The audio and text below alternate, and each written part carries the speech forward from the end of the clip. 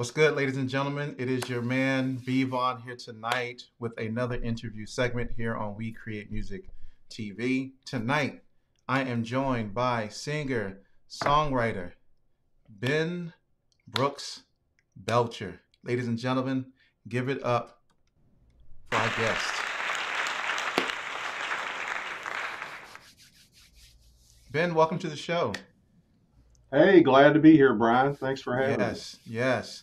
You are welcome. Thank you for taking the time with us tonight, so I can learn more about you. Our audience can learn more about you, and about your music. So Yeah, man. before we get started, there is something I'm going to do. I'm going to move you over on this screen. Keep moving on you. Sorry. Now that's okay. You can move, but you're good. All right. Just want to make sure everything is copacetic and everything looks great. So, Ben, once again, welcome. Glad to have you here. Looking forward to learning more about you, and just the things that you're doing, you have done, and what we can look forward to in the future. So, as I ask every single guest that has been on this show since we started, how did you get started in music? Yeah, so um, I guess I'm not real good with years, dates, and all that. I guess that's a good thing. But around 10, um, I picked up the guitar. Um, I mean, first of all, my family, I come from a very musical family, if I can talk about that for a second. So my dad was just a natural born entertainer, um, and my mom played piano. So my earliest memories were listening to my dad play, listening to the radio like everybody else. But yeah, my dad had this old Harmony Cremona guitar, arch top, which Mm, incidentally I still have.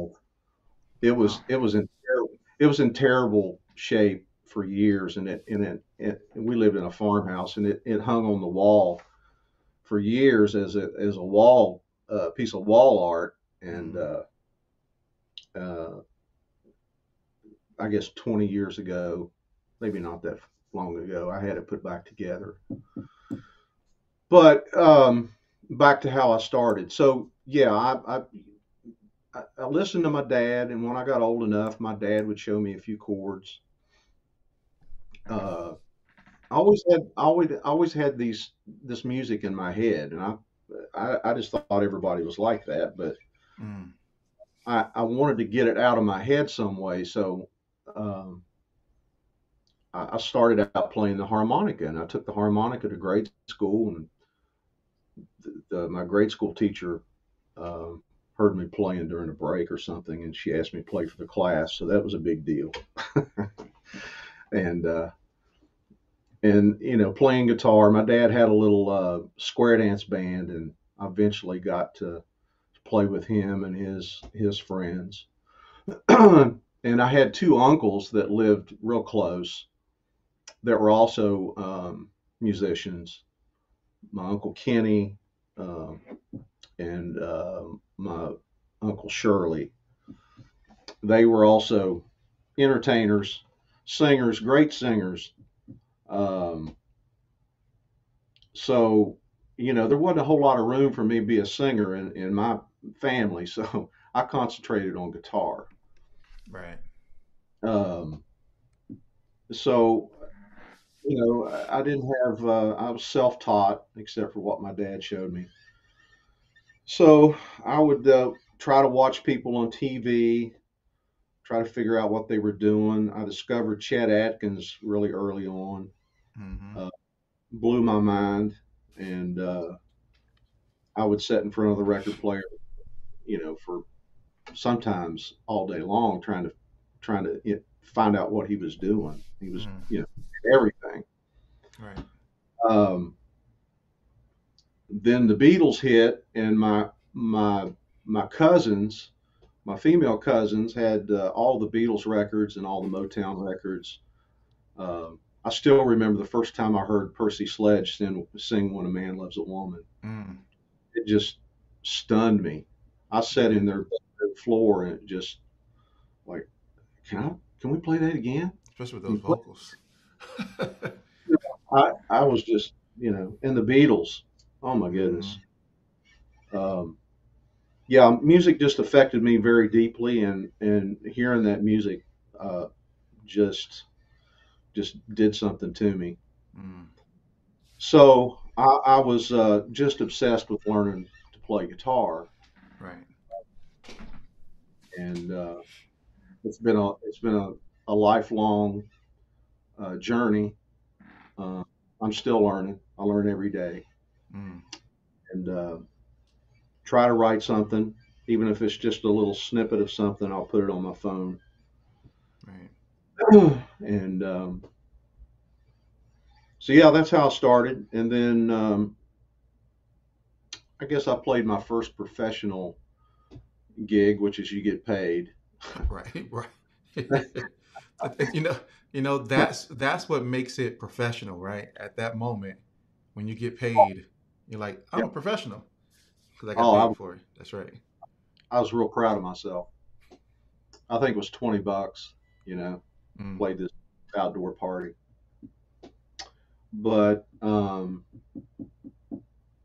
so I graduated high school, fortunately, and I started working in a music store called Laundry Music Company in Charleston, West Virginia. And there was a,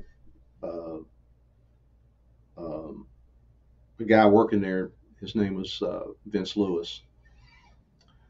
And jazz guys are all about jazz. They don't Hmm. really respect anything else, or at least he didn't. But that was cool.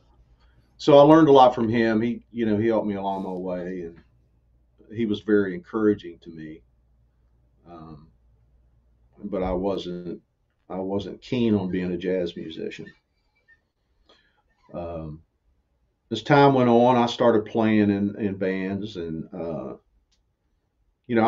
played fingerstyle, so I play with my thumb, and I've always used these Herco thumb picks, which Yeah, I made it saw that.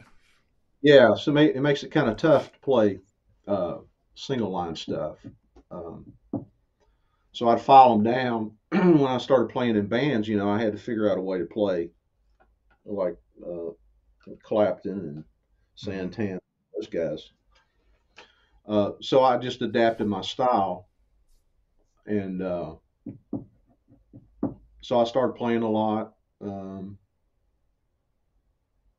and then I had my dad got me a job in the coal mines. I didn't Oh actually work wow. in a coal, but I Okay. worked I Right. worked on what they called the mountaintop removal strip mining operation. So I did that for a little while, and had a couple of accidents. Uh, Mm. uh, so anyway, I got an opportunity to go on the road with the group, and I did that, and that started um, many years of just traveling like a gypsy all over the place, all over the states, all over Canada. Um, in your mind, you're hoping that somebody will walk in and give you a record contract. You're going to get discovered. Um, I did get to play with a lot of different people that were uh, uh, that I looked up to. So it was, I have no regrets. It was a great experience, but I think looking back, you can play too much. You can get stuck in that rut of gigging. Hmm. Um, you know, when you ask me uh, what my challenges are, I think your challenge. I don't want to get off track, No, no, go ahead. You're fine. but I think now this is my personal opinion, and I'm sure people are going to disagree, but because that's just our nature. Right. But but I think you get locked in to playing to gigging, not only for the money, but you just feel like you just got to keep doing it. You don't want to give up. It's the it's the it's you get you don't want to be labeled a quitter, but it's not Hmm. quitting. Take a different direction. That's And right. I decided I was always trying to get in the studio to record something that I'd written. Um, I just love the studio, and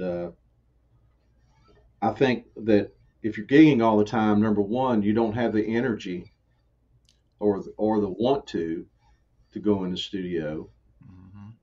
and and if you're playing all the time, your ideas are kind of exhausted at, while you're gigging. So Right. you need time to build up your well of ideas. So anyway, Hmm.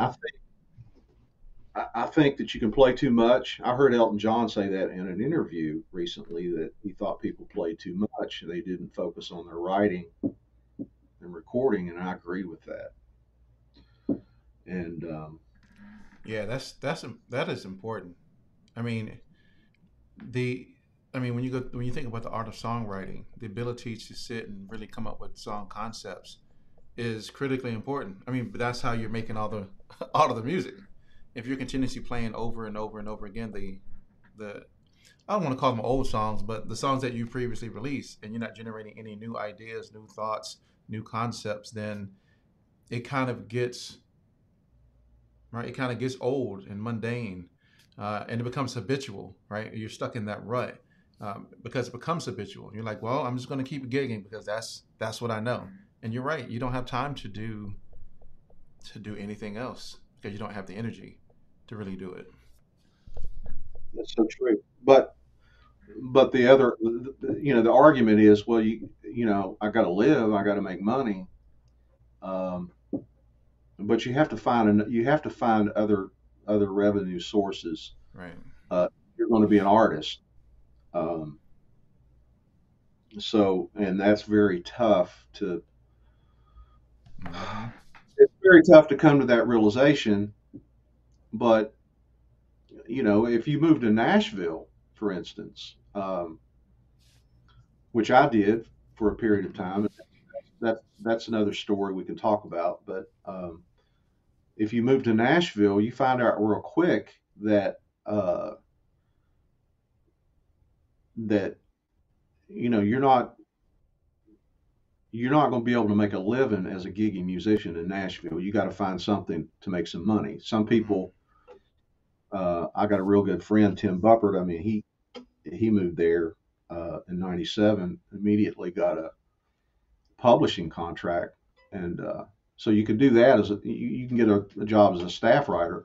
I don't think it pays a whole lot, um, but I guess the point I'm making is if you're going to be an artist, if you're going to be a songwriter, if you're dead set on being a studio musician, um, you might have to build some decks or something, for a while. You know, That's right. uh, you might have to put some trim up on a house or That's right. whatever. Uh, That's right. And you there's know, no shame in that. there's no shame in that. And I don't understand why people don't understand that. They think, well, if I'm doing anything else besides music, then people are going to see me as not being committed, or I'm a quitter, or I'm not really working hard towards it. And it's like, well, no, that's not it. It's Well, you're going to have to do some other things while you're still working in your music career if you truly want to make some money. yeah. Well, uh, there's a lot of people's going to disagree with me. The saying, there's no plan B. Um, that's that's great, um, but a lot of us need a plan B. Mm, Not forever, but at least right. something because we don't want to be a burden on other people either. Um, um, Yeah, no, I so get it. I get it. Yeah, most people have that mindset that there is no plan B, and I think it depends on the situation you find yourself in. Most people want to, and I don't know, maybe they have that as a concept because they think that's if you have that type of story, then you're bound to be more successful. And so if you have the story that you slept on the couch and you slept in your car and you did all these different things and you struggled, then oh, you got the success, so the it was worth it. And sometimes that may not be the case. You like I still yeah, work a full-time job, so yeah. Well, to be fair though, it's different now than it was even 10 years ago. mm, So um, there were more there were more opportunities for musicians to make money, uh, especially when there was a product to sell. So we used to be able to sell a thing called, you might remember, records, um, right. and so when you have a physical product to sell, then money changes hands. It's called a Mhm. business. We don't have that anymore. So, um, and also there were many more places to play Mhm. music. Um, any gigging musician will tell you that, and so it's very different now. Mhm. Um, there's a lot of the record companies have went out of business. A lot of the studios have went away. A lot of the songwriters have went away in Nashville. Um, things are different, so everything is going online. Right. YouTube is probably one of our biggest Mhm. avenues of success now. I just Um, wish it wasn't so overpopulated. Oh my gosh, that's the thing with YouTube. It's everybody's there. everybody's there because it's monetized, you know. And Because it's monetized. That's right. If you can get your 1,000 and you can get your 4,000 watch hours, your 1,000 subscribers, 4,000 watch hours, you can start monetizing your videos and growing your fan base and all that other stuff. Yeah, trust me, I yeah. know. So we've had to reinvent ourselves. Mm, Uh, for me, I had other avenues of uh, revenue, and built a studio,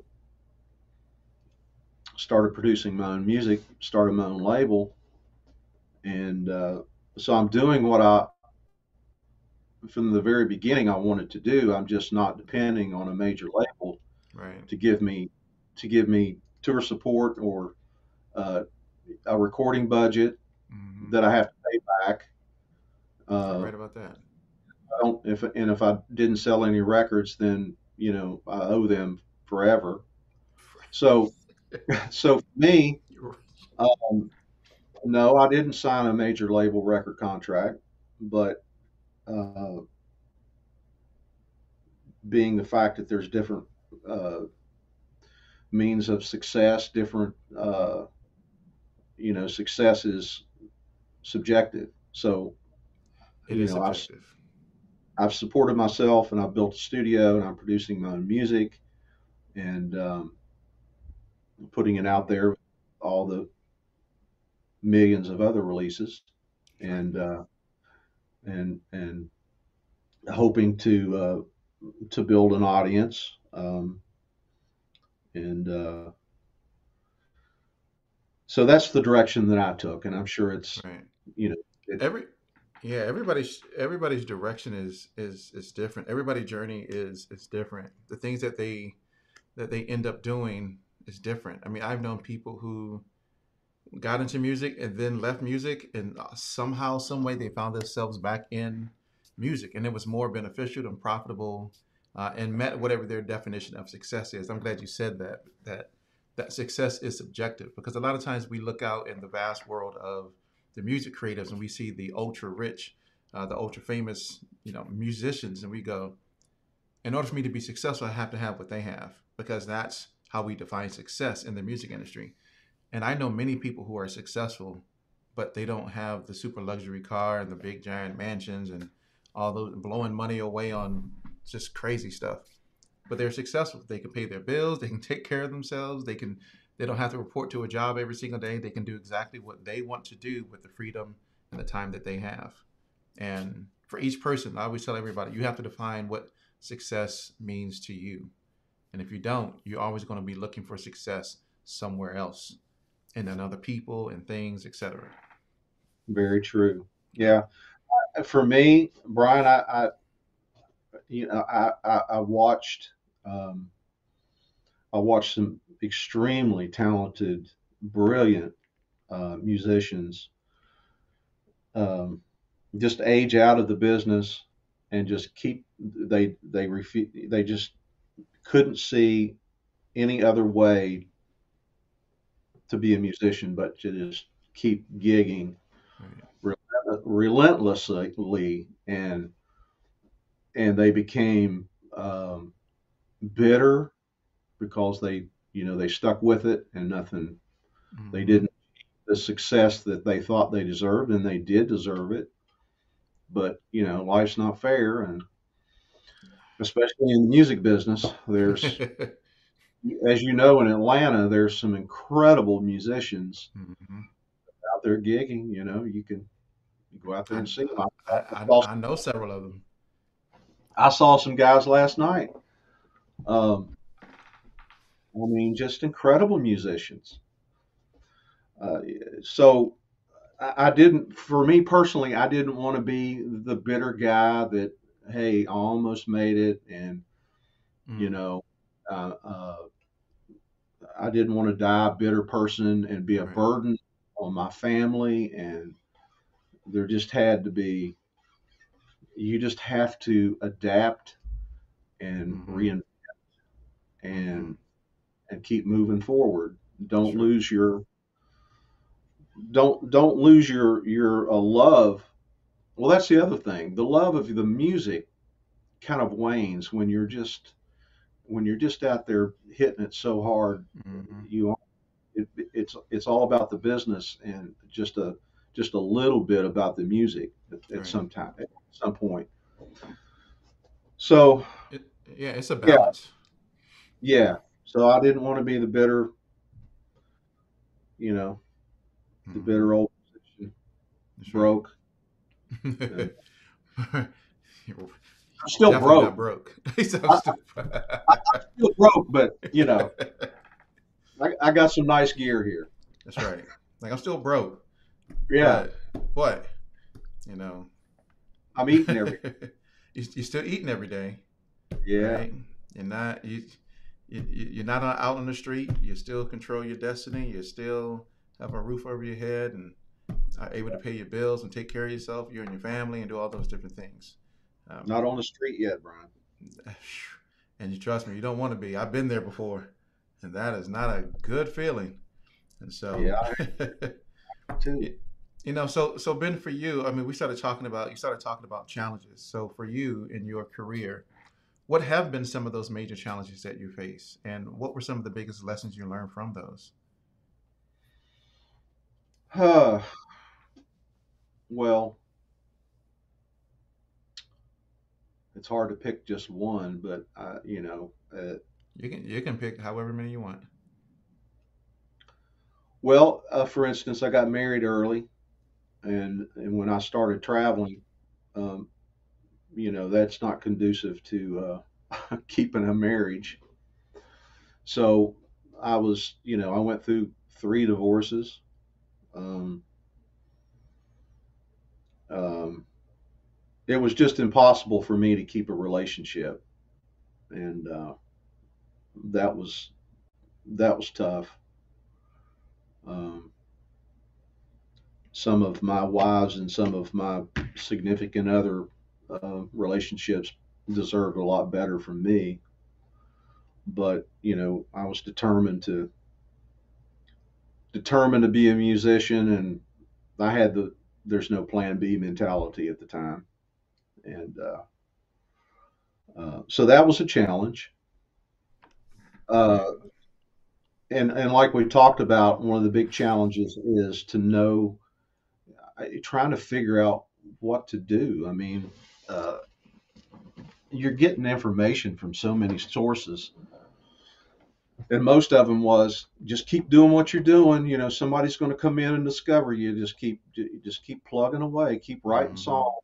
You know, you just keep writing. You just keep writing. Okay. Well, I haven't stopped that, but Right. um, um, everybody said, well, you got to move to Nashville. So so I did that. I had that belief too. Yeah. I had that belief. But actually, I was supposed to move. I was going to move to Nashville before I moved to Atlanta. And my wife and I were trying to decide where do we really want to move. Where was it going to be an opportunity for the both of us for the kids? And we were looking at Nashville because at the time we were living in St. Louis, so wasn't Nashville wasn't too far. And we said, okay, so let's go to Nashville. We started that process. I did job interviews and we started looking at house hunting, and it just never worked out. It just never worked out that we moved to Nashville. A couple years later, we moved to Atlanta. Yeah. But Yeah. I did move to Nashville for a while. I got an apartment there. I had saved up enough money to get an apartment in Antioch, just outside mm-hmm, on Percy Priest Lake. And I had some friends at the time that were helping me. That's the thing about Nashville. You move there, everybody is just all about helping newcomers, you know. mm-hmm, So I really felt the love when I went there, and I already had a friend that had moved there and was having success as a songwriter. And so, but what happened was, I don't know how much time we got, Brian, but it's that's kind of a long story. no, That's how. you can keep. Yeah. So Yeah. I was getting established there. Some publishing houses liked some of my songs, and I had interviews set up with the help of some of my friends, and was making inroads there. And then I got a phone call from somebody that I knew in Ohio that I had met earlier, who was a drummer and also a professor at the recording workshop, and his name was Tony Cottrell. And I'll try to shorten it up a little bit, but so Tony invited me to be a part of a compilation CD and asked me if I'd like to come and record some of my songs. So I was never one to turn down any kind of recording opportunity. So I went and did that, and through that experience, I met Bill Halverson, who was also a guest speaker there. Mm-hmm, So through that experience, Bill got interested. He liked what I was doing, liked my voice, thought it was unique, liked my songs, and he and Tony uh, decided uh, to start recording songs with me singing them. right. So we recorded, I think, five of my songs, and Bill brought in some songs from Nashville, some publishing companies, MCA, and some other companies. Mm-hmm, So then Bill liked what was happening, and of course Bill was producing these demos essentially, and wanted to shop the band. So I was burnt out from the road, um, lost my apartment in Nashville. Another long story, but mm-hmm. so I was basically homeless. So I was living with Tony and his wife and writing songs up in their attic and working with Bill. And so Bill said, "Well, we need to put a band together so guys can showcase." And so we did that. and I wasn't happy about going back out on the road, especially with an unrehearsed band. But we did that, and long story short, that's how I ended up in Atlanta, and we we took up at a place called Miss Kitty's as Travis Tritt and Confederate Railroad had left. They had gotten signed, and we moved in and took over as the house band at Miss Kitty's and started showcasing. And we ended up breaking up, and that was it for me. I Mm, had a music business, so I took a hiatus here in Atlanta, and I've been here ever since. And mm, I didn't play music for a couple of years. I just had no desire, right. and I got a few offers from Nashville um, to go back out with some groups uh, that were touring, and I turned them down. And so I decided that I started getting my mojo back, and I decided what I wanted to do was build a studio and start producing my own music Right. rather than trying to go back through the process of trying to get a label interested and relying on them for and them telling me what I was going to release. Right. Uh, so that's what I've done. So that's kind of where I am now, and I'm enjoying what I'm doing. Um, but it's a lot of work because people consume music so quickly now. You Very just have to quickly. you got to keep cranking it out. So so quickly. I mean, I I remember the days when we used to enjoy albums. I mean, we would Yeah, sit with albums and really listen to them and dissect them and learn yeah, from them and even to the point where here I go again talking about it, right? Everybody who watched the interview because I grew up as a singer, right? I always talk about it every show. Uh, so I grew up that way, and so that's what we would do. We would hear the songs, we would practice the songs, learn the lyrics, we would learn who the producers were and the songwriters and all those different things. But now today, it's like you hear a song and it's okay. What's the next one? Okay, what's the next one? And it's yeah, like which causes people to now put out more and more and more and more songs, and now they're not. So it becomes very microwave. Uh, yeah. back in the day, we had to songs were oven baked. Now it's a lot of microwave music that's being put out. And You if you know, don't catch their attention in 10 seconds, you're done. that's because the average attention of an adult is like 8 seconds, and Yeah, so yeah. jellyfish have a longer attention span than human. Well, according to the data of whoever did this data test, says that jellyfish have more because theirs is 12 seconds. Humans is 8 seconds. I'm like, wow, but we used to have longer attention spans. I've I'm gotten to be the same way. If a song doesn't pique my interest in the first, yeah, I'm fair. I give it 20 seconds. If it doesn't pique my interest in 20 seconds, then I'm on something else. right. Right. But I will at least give the song a good first listen. really, That a good first listen. But that means well, I'm never listening to that song again though. I mean, I will listen to it. I will listen to anything. Like I said, I am a music aficionado. I love music. Let me hear music. But yeah, if I don't like it, I will listen to it the first time. If I don't like it, I will never listen to that song ever again. yeah. There's a no way I will listen to it again if I don't like it. So, so Ben, you mentioned starting a studio, and you Hmm. mentioned starting your own record label. Hmm. So, what was the motivation behind starting Timberwolf Records? Well, it's first of all, it's a business. So when you start a business, you give it a name. You um, you treat it like a business. So it's when you release a record, I'm a TuneCore artist. For all the folks out there doesn't that don't know what that is, it's you create a song, you create uh, a cover for the release, and then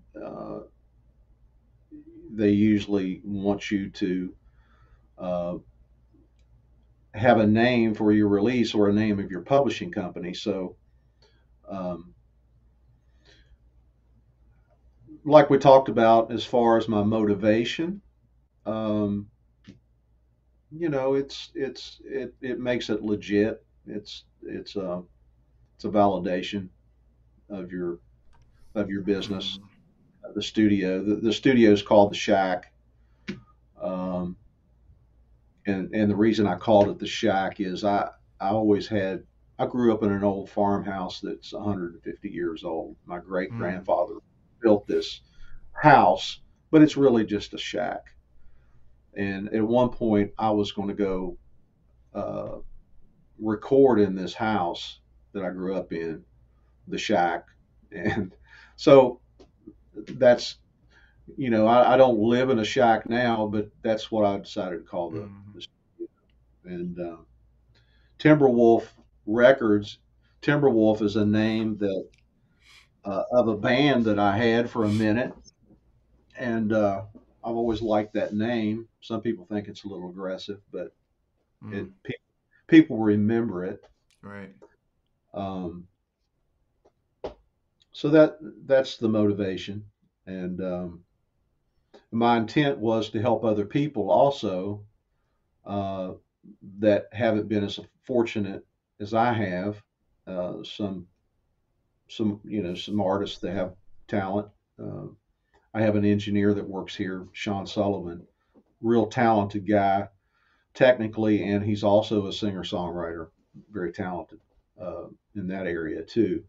But he comes in and does the engineering, and so we're Sean has brought in a couple of artists, one from Nashville. Don't ask me their names, but um, so we're helping other people, and but I basically build it for myself. But it's good to give back. Right. Makes me Right. That's good. That's good. It's the nature of giving back to others. Even though we may have meant it for ourselves, other people can take advantage of it. I tell yeah the story all the time. That's why I started We Create Music. It was really for me and why I started doing this because I am a music producer. Right. Most people didn't know that. Which I was like, well, how do you not know that? You see all the equipment and the gear and all that. Um, but they didn't know that I started off as a music producer, and I was really having trouble finding talent, really good talent to work with. You can always find people to work with, but finding really sure good talent is a different thing. And so I wanted really good talent, and I was like, well, what's the best way to do that? So I started We Create Music TV. Well, first I started We Create Music, where I was really trying to just find artists and promote different artists. But for me, in my head, it was selfish. It was just for me. I'm gonna find all of you to work with. So when I put out music, I got a pool of people. But then it turns into something different. It turned into wanting to be a catalyst for other music creatives, and kind of give them a voice as well. So, but yeah. So kind of the same thing as you starting Timberwolf and the Shack. So yeah. I mean, I started it for myself too. I mean, there's no shame in right. that. Um, Nope. and in the beginning, you know, some of the stuff that I released years ago from here, uh, I listened to it, and what we're doing now is much better. But I was learning the production side, so Mm, and I didn't have time to produce anybody else. I was learning the art of producing music. I mean, right. recording music is totally different than playing live. It's a totally different Hmm. mindset. This, yeah, I sang for years. Yeah, I play guitar, but when you play in the studio, you have to relearn to create a good recording. You have to learn how to play in the studio and sing in Hmm. the, especially if you've been singing live all your life and just destroying the microphone. Right. Uh, you Right. come in on these sensitive condenser mics, you can't belt like you do out Nope. live. So you have to learn the art of singing and Hmm. art of production, uh, arranging music. Because let's face it, I mean, I've recorded stuff that I thought was great, and I go back listen to it the next day, and it's so Right. it's been a long it's been a long process, and I don't think you ever learn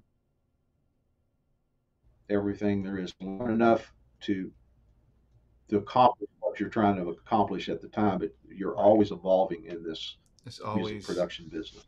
that's right. It's always evolving. And it's an art, as you stated. It is an art. Everybody has their different Yep, flair when it comes to music production. Of course, we're all using different tools and things like that. yep. So, and different techniques. And so, yes, it is definitely an art, and it takes time and practice to. I don't want to even say master the art because when you people say, "Oh, I mastered something," that means then there's no more growth or room for learning because now I'm a master at it. I've reached the pinnacle of growth. Just like we think about like kung fu masters. I'm the master, so there's no more for me to learn. I can now just teach people, but it's an I don't. ever evolving process in production. Well, even the masters that we consider masters, they're not going to tell you they're masters Right. because they know. We say They, that. yeah, they know what they don't know, Right. and and the same with music. The more you learn, the more you know, the less you know. That's So. right. That's right. Yeah, we call them masters. They don't call themselves that. So so so there's an album that you just released not too long ago. Hmm. So let's talk about your music. Let's talk about the album. Uh, I want to make sure I get it correct because it's called Live at the Shack. Correct? Yep. Correct. Correct. Yeah. So talk about the motivation behind this album and the creative process for the album as well. Well, when you ask a songwriter what the motivation is, uh, um, you might get an answer, but in my case, uh, they are gifts. They are gifts, and I don't know where they come from. So the process for me is that for this particular project, I came down in the studio. I had nothing. I had a blank legal pad, and I had a couple of ideas on my phone, guitar licks that I liked, and I came down here, and it was one of those days where I just decided, well, I got to write something, and usually that doesn't work ever, but that day I wrote Better Man, and the idea that I had just it just came it came really fast, and um, I don't I struggle with lyrics. Musical ideas come easily for me, but developing a story, whether I make it up or whether it's an emotional experience that I was going through, Mhm. uh, they don't come easily because it's hard to be totally honest. Throwing yourself out there too. Mhm. But um, so that song came quickly, and then I was watching the news about Ukraine and that tragedy there, and thinking about all the refugees. and Angeline was Mm, born. I just created a story about a young couple um, fleeing uh, the violence, and that's what that song is about. Just getting in the okay. car, driving, and him trying to calm her down. Mm, Uh, so that's the essence of that story. It's a story about refugees. yeah. Okay. Yeah. It's a really Angelina's a really good. It's on my list. Uh, Oh, to nice. to talk. I'm glad. No, I'm glad you're talking about it now because it was on my list. I wanted to know more about that song and the concept behind it. Um, and so Yeah. does no. Go ahead. Well, that's the essence. I created that story. It's not that I know somebody there. Right. Um, I do have friends that do know uh, that have actual family there. Mm, So it touched me deeply. That whole story continues to be uh, terrible. Uh, it makes you so thankful. And we're sitting here in Atlanta, and we, virtually have freedom to do whatever. You just have to be right. thankful for what you have, and help people that need the help. Mm, But back to the song, it's a story that I created uh, from that emotion of seeing that, and I hope people like it. I mean, I enjoy the song, and I had a good time writing it. mm, Um, Too much to lose. Um,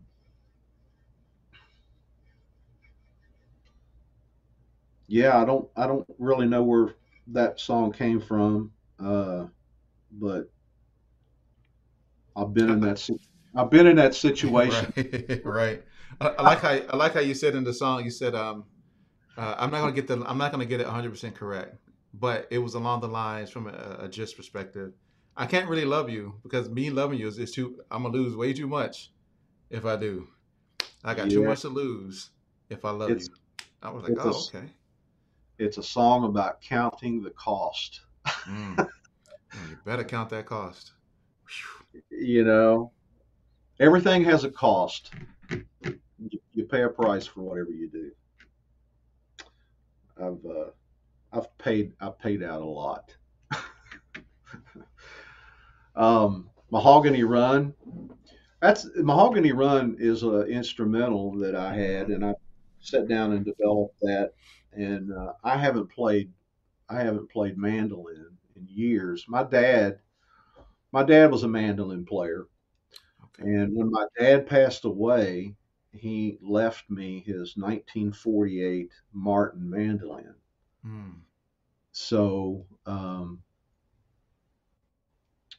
I I started I picked it up and started practicing with it, and played that on that song.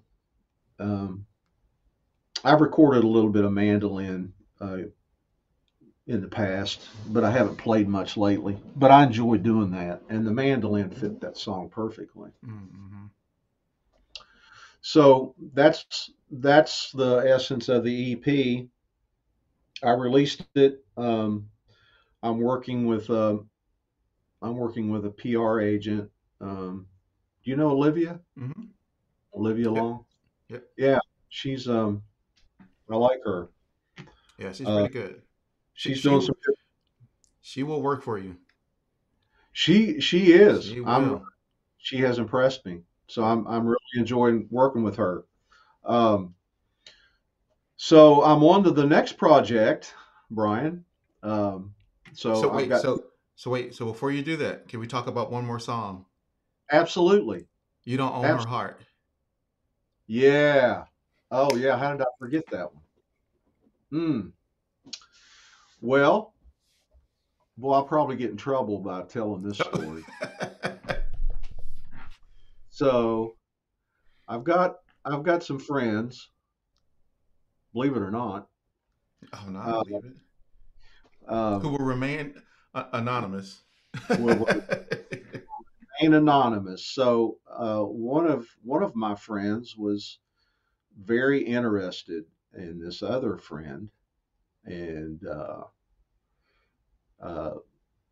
the object of the friend's interest was not reciprocated, and or wasn't being reciprocated. And I was observing this, and I was thinking about it, and um, that song was born from that observation. The music was a gift.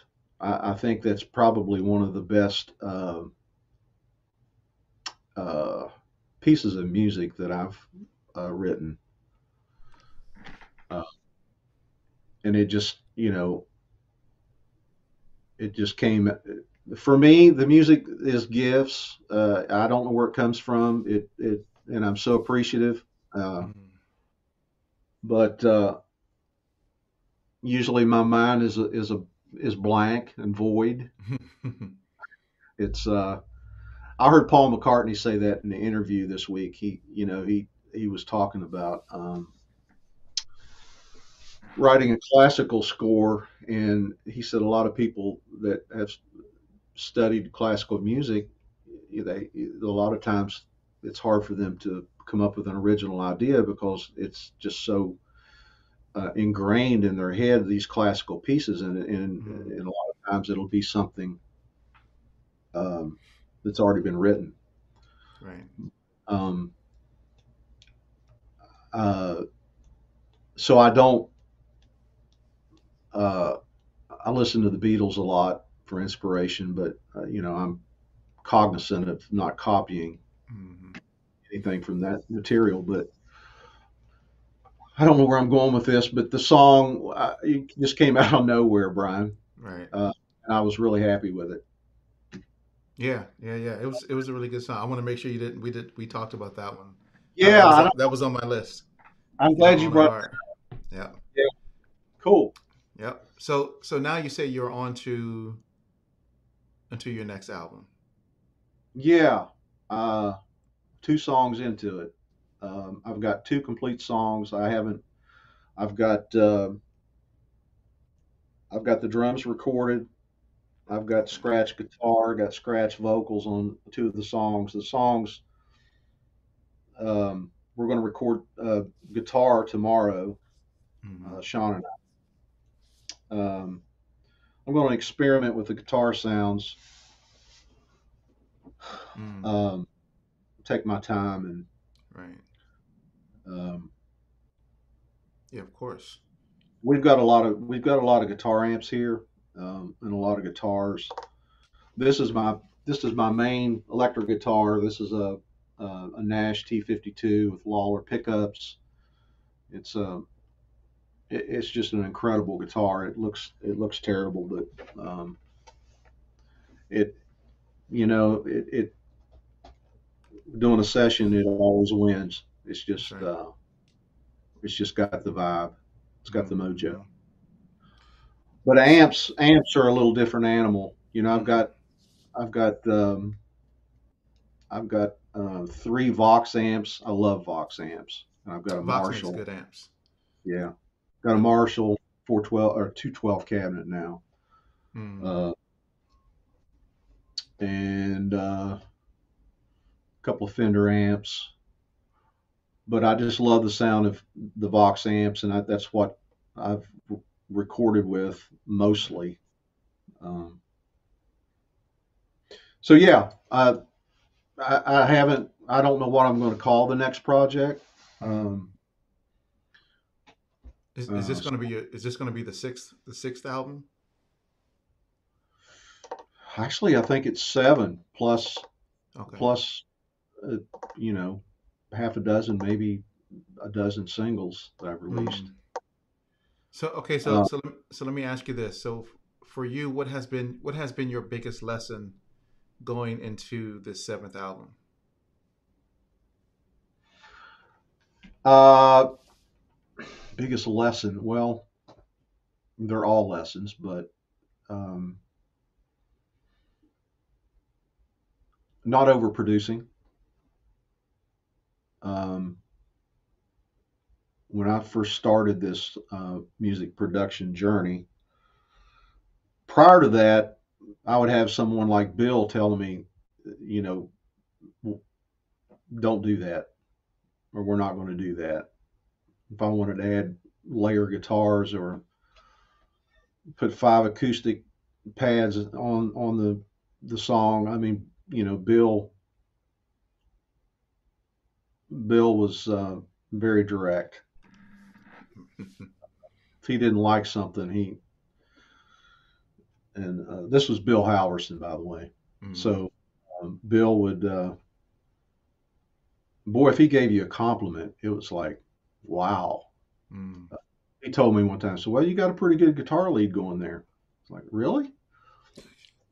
Uh, Like I do. but Right. but anyway, I think especially with the dolls that we have Mm-hmm. available in unlimited tracks, it's very easy to Yes. overproduce, overthink it. So now what we do, uh, I try to get the main, whether it's an acoustic or whether it's an electric guitar, get that recorded as good, flesh it out as good as you can, um, and don't overlayer things. I try to record things that I can play live. A lot Right. of my early stuff has got so much in it that it'd be tough to reproduce, but that's where my head's at, is to, especially for this next project, is to uh, produce a project that's easily reproduced. Right. And Yeah. I think. No, go ahead. the songs have to carry it. I mean, Mm-hmm. the song is king. So if you've got to add 3 or 4 or 5 guitars and keys and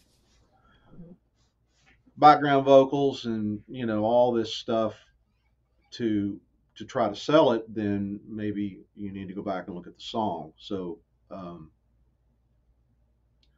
that's what I've tried to be as hard a critic for myself and ask and bring as many objective opinions in as possible, because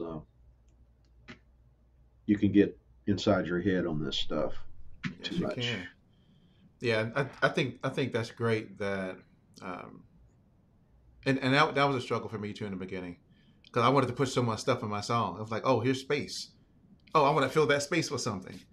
This particular sound or this, and I had to learn to not overproduce the record myself and leave room for, in this case, you, like the artist, making sure that because the voice is an instrument as well, and that voice needs to have a place within that song also.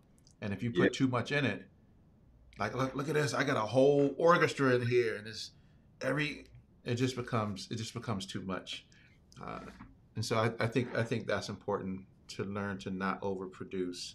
Um, 'Cause I know many producers who want to overproduce everything. It's like, hey, slow down, take some of that out. You're putting way too much stuff in. I want to put cat paws in here, cat paw sounds, and I'm like, no, slow down. That's you yeah. put way Space. too You much. you want you want to make space. Hmm. You want to make space. That's right. Space is important. Space Yeah. and emotion.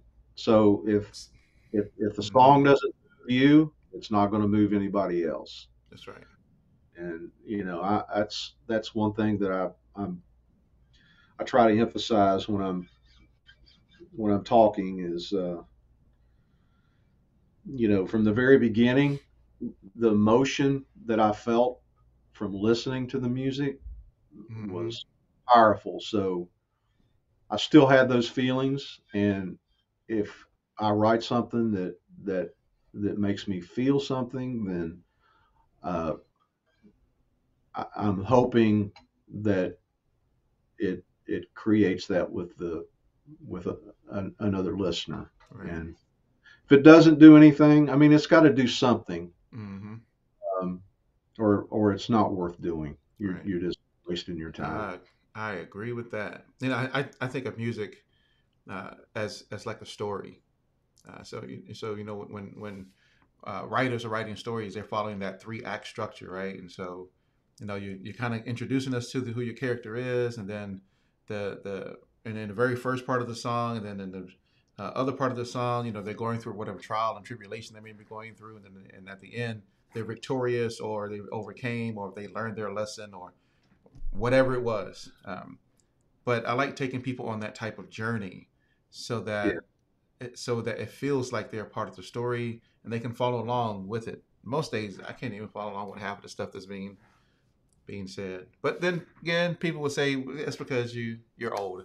So that's because you're older, and so you can't really you're not in tune with the younger generation. It's like no, I still am. Well, I just well, I have standards. emotion, emotions ageless. You know, Emotions, it's that's right. Emotions is ageless, right? yeah. So Creativity, ageless.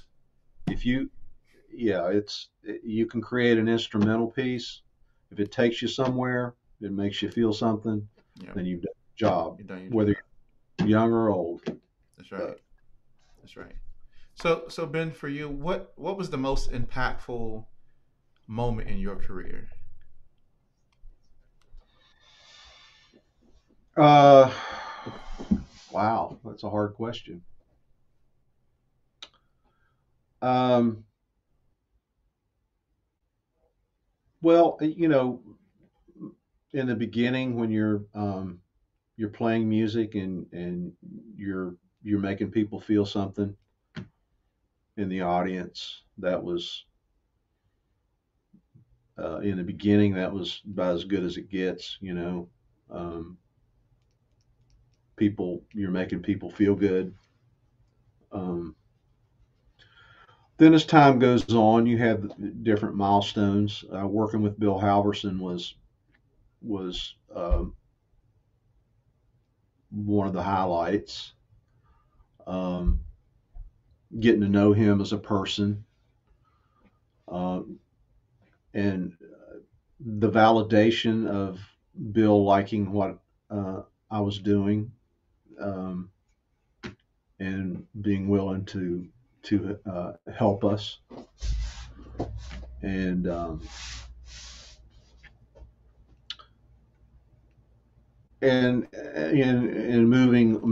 moving on, I guess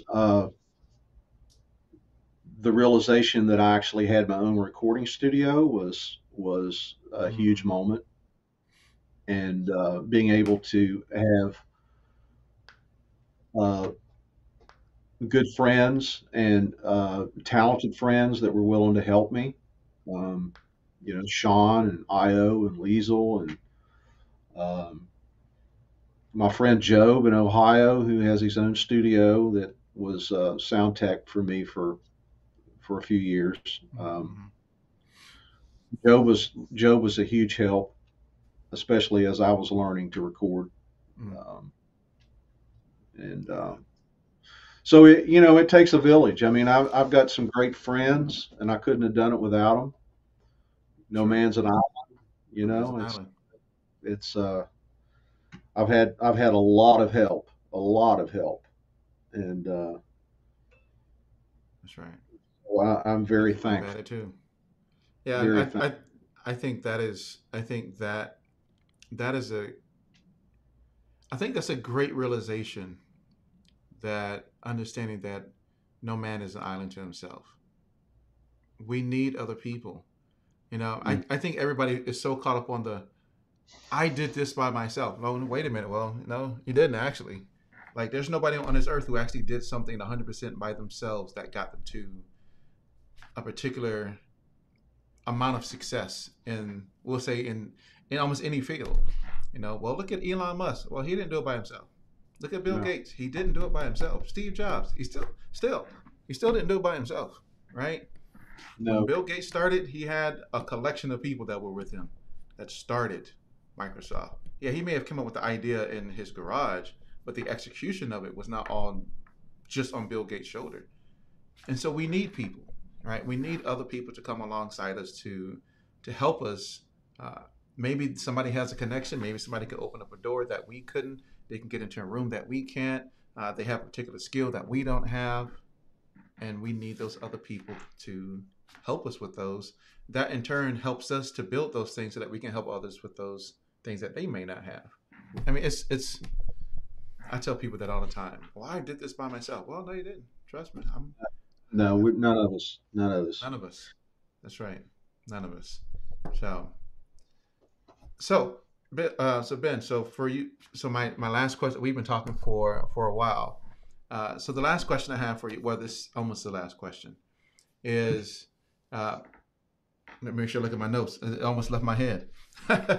What advice would you give or have for anybody looking to get into this music industry? Yeah, that's a great question. So, uh,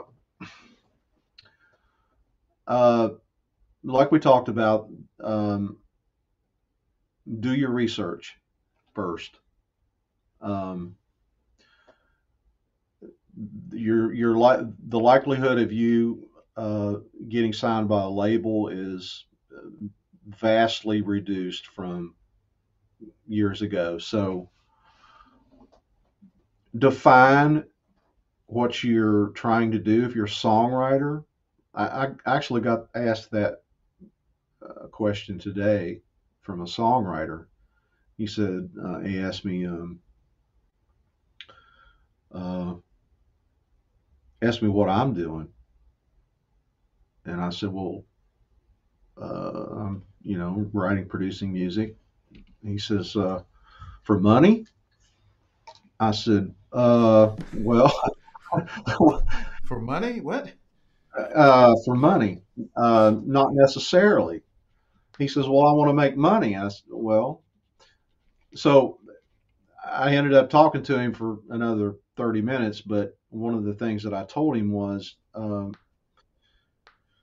research making music now. Uh, and one of the things that I told him was start a YouTube channel, learn music production, learn to produce your own music. Um, so the most important thing is the song.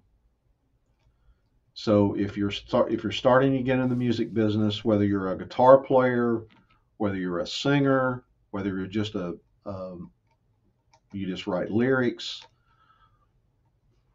write the best songs you can, collaborate with other people, find the best musicians, find the best people in your area, and try to work with them, ask them for help. Most everybody is willing to help you if you are humble, and um, that's the key. You got to be humble, I was gonna say that's the key. even That's if you're even if you've accomplished a lot of things. Just the most talented. You will find the most talented people are always insecure, humble people, not really caught up in their own fame or abilities. mhm, They're just really talented people, and in almost every instance, the most talented people are just down to earth, humble people. that's right. And so, research making music in today's market is totally different. Most of it's online, like we talked about. Um, Build a channel takes time, but focus on the song. Um, it's really it's not simple, but it is almost that simple. It's you just got to have great material. Mhm, As great as you can make it. that's right. And be honest enough with yourself to compare it with other material that's out there that is good. Ask your friends. Don't ask your parents. They're probably not going to give you an honest answer. Right. Uh, get some objective feedback on your stuff. That's right. Uh, Come ask me. yeah, I will give you. Oh man, come yeah. but two th- two things. If you work harder than anybody else and you're humble, you're going to be successful. That's right. if you have talent. Mm, But there's a lot of talent, but a lot of talented people don't want to. Number one, they don't want to work hard, and number two, they're not humble. that's right.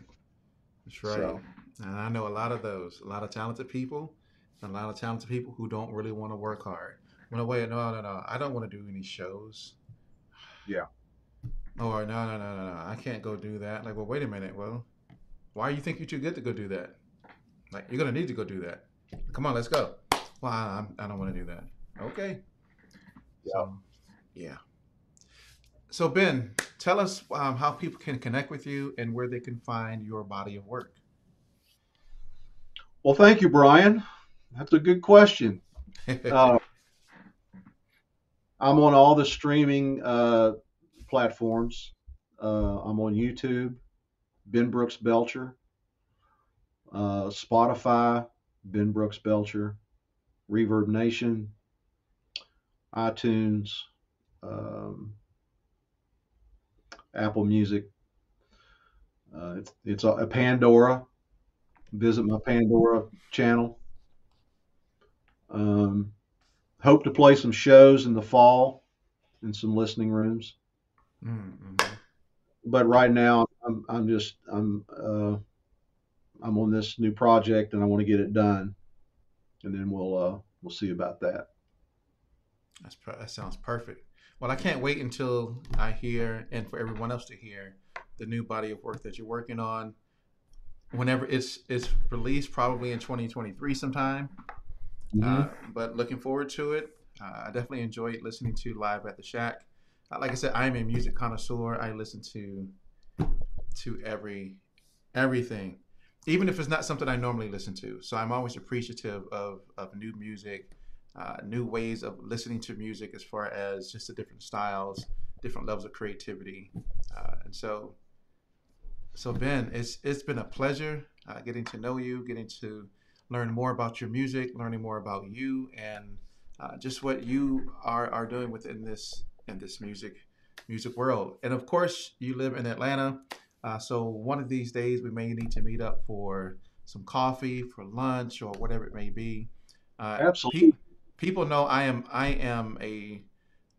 always interested in building relationships uh, with others and being just a platform for others as well. So, uh, Well, you need to so come by the studio, for sure, I hang out, just hang out. We'll, abs- absolutely. Just let me know when. I am always ready and available and to make opportunities happen. So, all right, so, cool. so Ben, if you wouldn't mind hanging around for just 1 second while I close this out, Sure. perfect. All right, ladies and gentlemen. Wow. Once again, I am very thankful for Ben. Book. I got to make sure I talk. Right, I haven't had water in a minute. Ben Brooks Belcher. Right. Make sure you check out his music. Make sure you support. I love that it's consistent. Right. It's Ben Brooks Belcher everywhere. It's not Ben Belcher and then Ben B Bel. It's easily findable. Right. A lot of people don't really have the consistency like that. But anyway, I'm not going to get on that topic. But check out his music. Make sure to support him and his endeavors. Make sure to check out the new album, Live at the Shack, and you will be pleasantly surprised at the talent and the gift that he has as a singer songwriter and as a musician. So, ladies and gentlemen, once again, thank you very much for tuning in. Once again, you can catch us every Monday and every Thursday at 7 p.m. live right here on We Create Music TV, where we do our music interview segments. You can learn a lot from people who are right in positions where you are, and also from people who have been in the industry for a long time. This is where you get gems. This is where you get all the nuggets, the tools, resources to be successful. Once again, thank you very much for tuning in. Check out our other content. Give us a thumbs up. Give us a like. Share the content. Do all that good stuff. Right? Support We Create Music TV. So we got a lot of other things coming for the music community and creators. Thanks for being here. Peace.